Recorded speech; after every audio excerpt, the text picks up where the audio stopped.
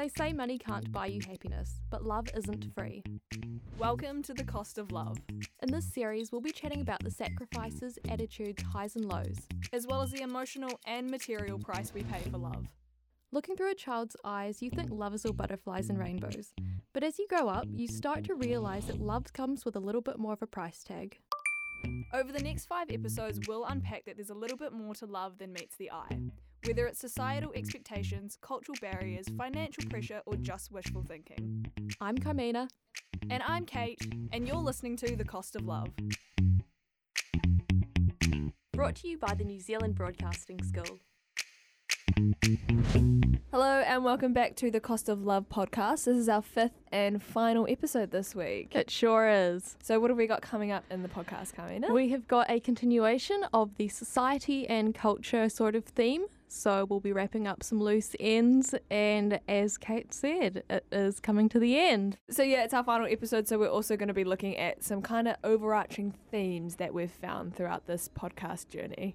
So first up, we spoke to Dr. Violetta Gilbert, and we discussed things around large age gaps, polyamory, all those sorts of interesting things. So enjoy. I want to start by asking you, have attitudes changed around large age gaps with commonly negative perceptions of sugar daddies and cougars? So I think in a lot of ways, age gap relationships have come full circle, but they've stayed one-sided in plenty of others. So historically, of course, it was always the woman who was younger. And the most practical reasoning for that, stretching beyond the appeal of a young and pretty wife, was that men can still conceive children in old age. However, in the more recent past, we've got social change, especially surrounding women's ability to work and loosening restrictions around both how she earns her money and what she can do with it. This has meant that age gap relationships with women being the senior party have become more common.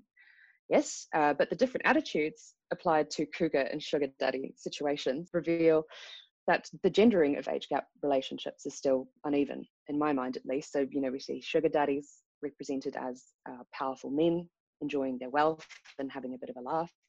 Sugar babies are empowered women getting that money, paying for college. Meanwhile, cougars are more often seen as predatory or desperate, and their younger male partners are usually kind of thought of as confused or in some way deficient because they can't pull a woman his own age. So yeah, it's a rather mixed bag when age relationships come into play, or age gaps, but again, it's gotten rather more mixed in terms of the options people have for pursuing relationships like that. Yeah. Could harem types of situation make a comeback into the mainstream, possibly under the title of the likes of polyamory? I think there's a chance. I mean, I wouldn't wish for the return of a harem specifically. Again, it was, women, in this case, a collective of women being kept or looked after by a powerful man, and that doesn't really pass the vibe check in today's world. But we are already reading Vice articles about polyamorous unicorn cults sharing loft apartments in Brooklyn. So they're a little kind of representative examples, but I think broadly the idea of a polycule, or a group of people in a polyamorous relationship living together and operating socially and sexually as one unit, is getting thrown around in the media. Definitely. It's being experimented with, both in reality and in the form of an idea, but I don't think it's becoming mainstream in any kind of normative way yet. Where are we headed to next with relationships in a diverse cultural landscape and evolving society? Speaking historically, I suppose love and relationships among human beings have become democratized, I'd say, broadly speaking. That historically, the entanglements and the experiments that we enjoy today, most of us enjoy conditionally, I suppose, these things would not have been available to us back in the day. We have so much freedom to disregard convention, to make our own mistakes and to find out what's right for us. Of course, this isn't just a change that human beings have decided should take place, but changes which have happened naturally in our world. We're more mobile, we're more independent, we're more connected and globalized.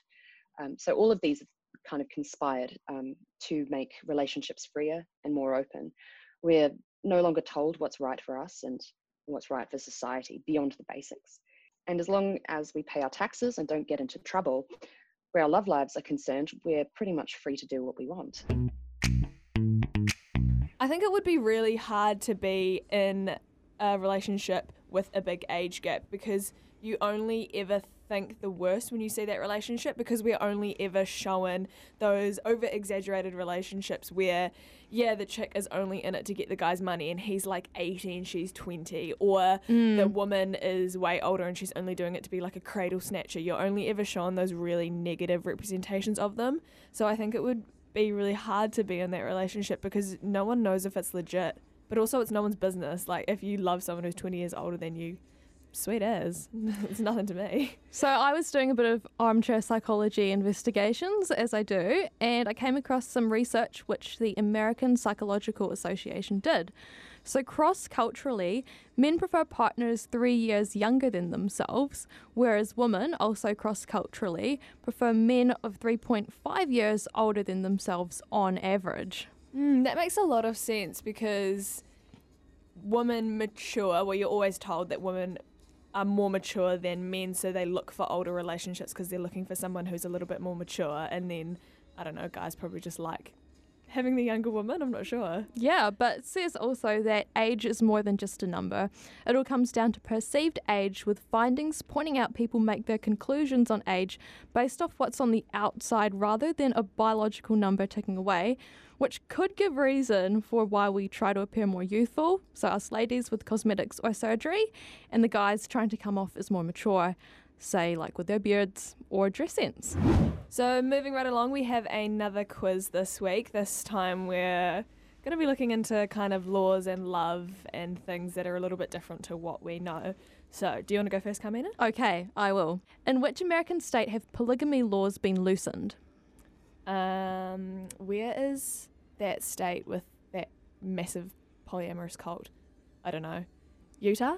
That's the one. You're spot on. So under Senate Bill 102, signed in March and put into effect by May, a married person is able to take on additional spouses at the same time and not be subjected to felony charges, providing the new spouse entered into the union voluntarily. Making sure it's consensual is good, but I don't know how you prove that, because I feel like that could be so easily forged. Definitely. Yeah. All right, so one of my questions for you. Around the world, which gender is penalised more for being in a same-sex relationship? Well, I would say women, but I could be wrong. Actually wrong for once. Women aren't penalised as highly as men for being in same-sex relationships. Oh, there you go. So in countries such as Syria, Malaysia, South Africa, and even the United Kingdom, they have laws that prohibit same-sex relationships, but the penalties and what's written in the actual law applies more to men than it does for women, and it's a little bit unclear what laws apply to women, so women can get away with it. I'm using air quotes here, but can get away with it more in a sense. So in Syria, it's still illegal to be in a same-sex relationship, but the laws are unclear for women. In Malaysia, it's still illegal. In South Africa, they made it legal in 1980, but it was always legal for women. And in the United Kingdom, they started making law changes from 1962, from 1982, but again, it was always legal for women. Well, not illegal, kind of a grey area there. Okay, that was a bit of a history lesson. Moving on, next up we have got another interview from Erin. Do you want to explain who that is, Carmina? Correct. Dr. Erin Harrington from the University of Canterbury. We first spoke to her in our first ever episode around media and media representations. So yet again, we are very lucky to have her on board, and let's see what she has to say for herself.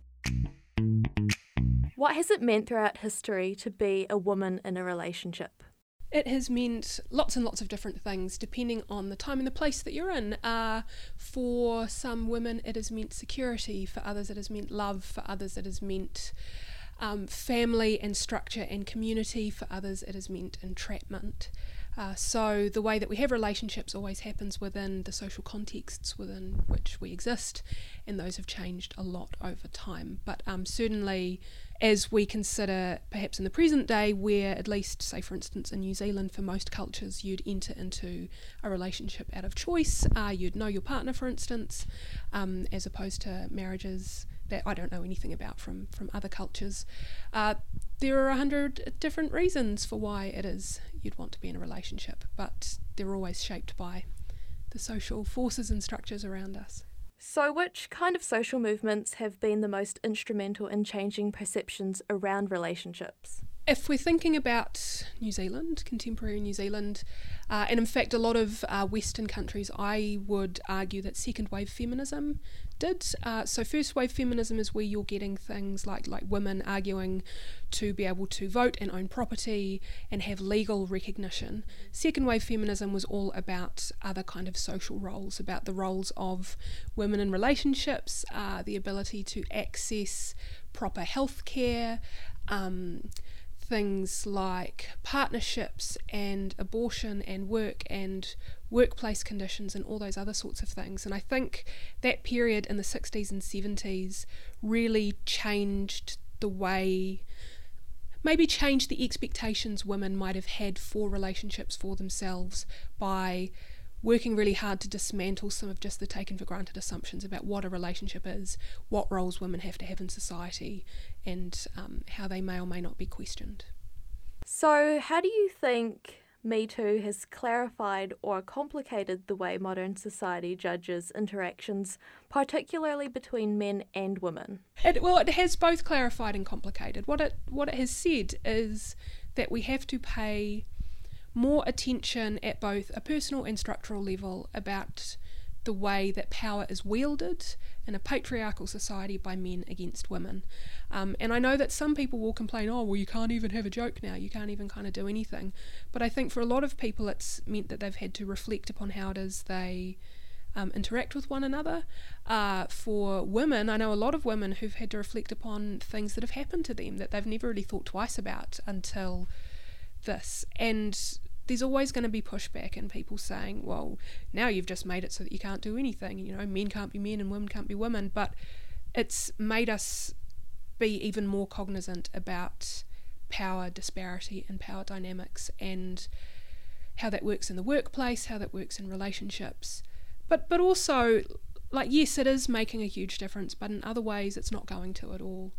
Because there will always be areas of society that aren't going to be touched by that are their own kind of private universes perhaps. So we can't just look at it and go, hooray, all the work's done, now let's move on. This has to be a constant everyday fight to try and make sure that people are being treated well and with the respect and care and love that they deserve, and that gender isn't wielded against people as a weapon.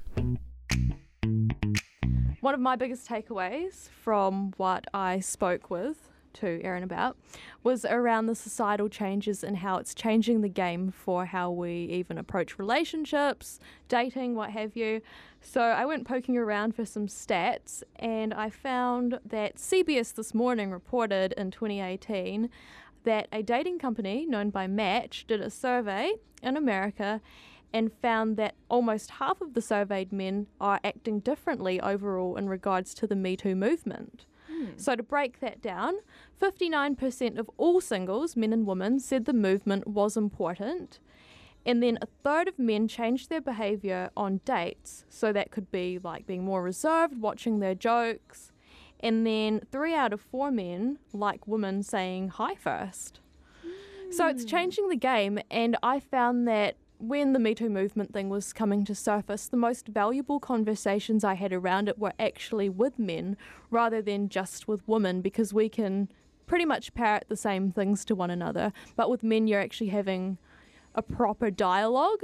I think also with women there's a certain level of understanding, and we've all been there in a sense, whereas having the conversation with men, you're not only educating them but they're educating you as well. And I'm the same. I've had more valuable conversations with men rather than women. Not taking anything away from the Me Too movement, I do think it's brought to light new challenges for young men who are dating, because the movement has highlighted that there's really no rule book, and it makes it really unclear to everyone who's trying to date. And I think in order to propel the movement forward even more, we need to constantly be open and honest in having conversations with men, not just shutting them down if something goes wrong.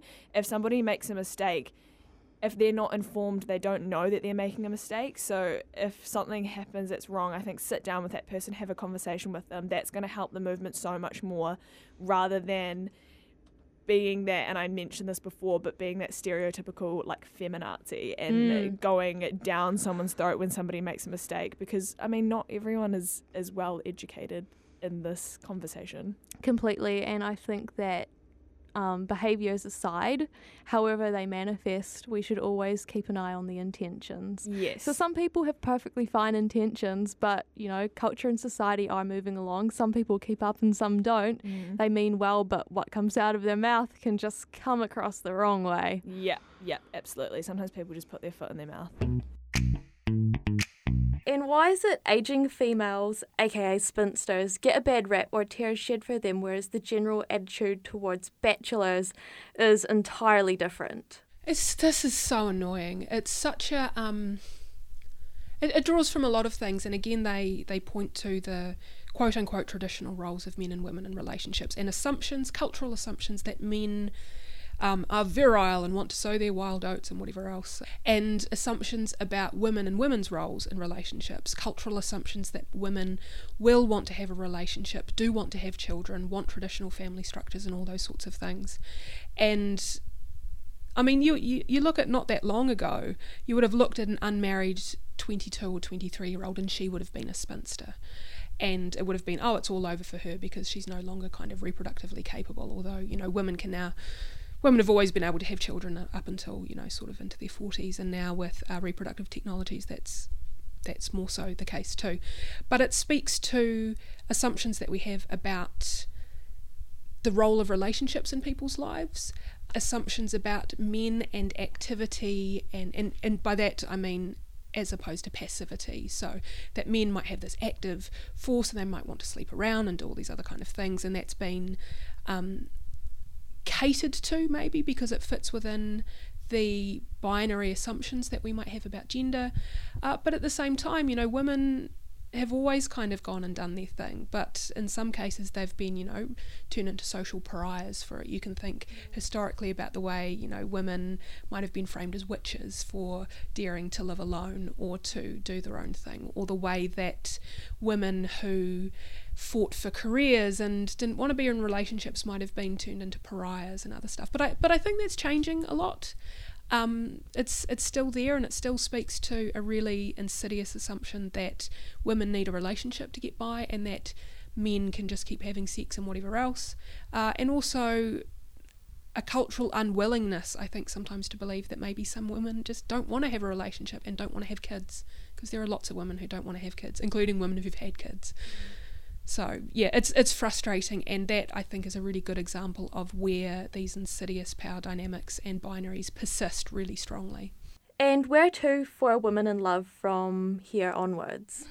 I think I like RuPaul's, if you can't love yourself, how the hell are you going to love anybody else type thing. But also we always have to reflect upon the cultural context that we live in, and to think, what are the messages that we receive? And maybe I'm cool with those messages. Maybe I want to have what we now think of as a traditional, relationship and have kids and have this and that. And of course, attitudes towards marriage have changed and child rearing and those kind of things. But to be okay if you don't want those dominant and normative things, to be all right with that, and to know that you're worth having something good and that you should be able to put your wants and your desires front and centre and not just have to serve another, because that happens all the time where, we've just come out of lockdown, and one of the big issues around work is that women who are often working from home then have their second shift where they might then be in charge of the children and the household and this and that, and to think, well, what division of labour do I want? What power dynamics do I want? What sort of a relationship and a friendship do I want with my partner? Does that look like something I've seen before? And if not, then that's cool. Where can I find my relationship heroes or frameworks that might really kind of suit me? So I think just don't be boxed in, and love yourself and be kind to yourself.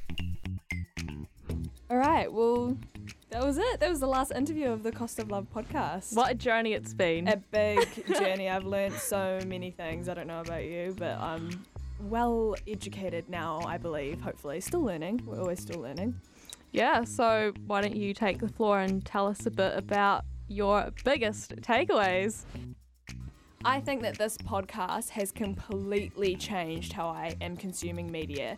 I was always kind of aware of the sexist things and the same narratives that we were seeing, but I kind of thought they only applied to like the 90s chick flick movies, whereas now I'm seeing it in absolutely everything I consume.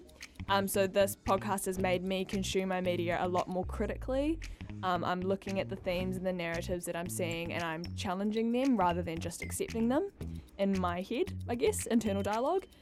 And I'm also consuming different types of media and more diverse media. I'm looking outside my algorithm of content because you know how you get fed the same things. Oh yeah. I'm starting to look outside my algorithm of content for new things and different voices and different stories rather than just the same old all the time. Yeah. So yeah, it's been a positive.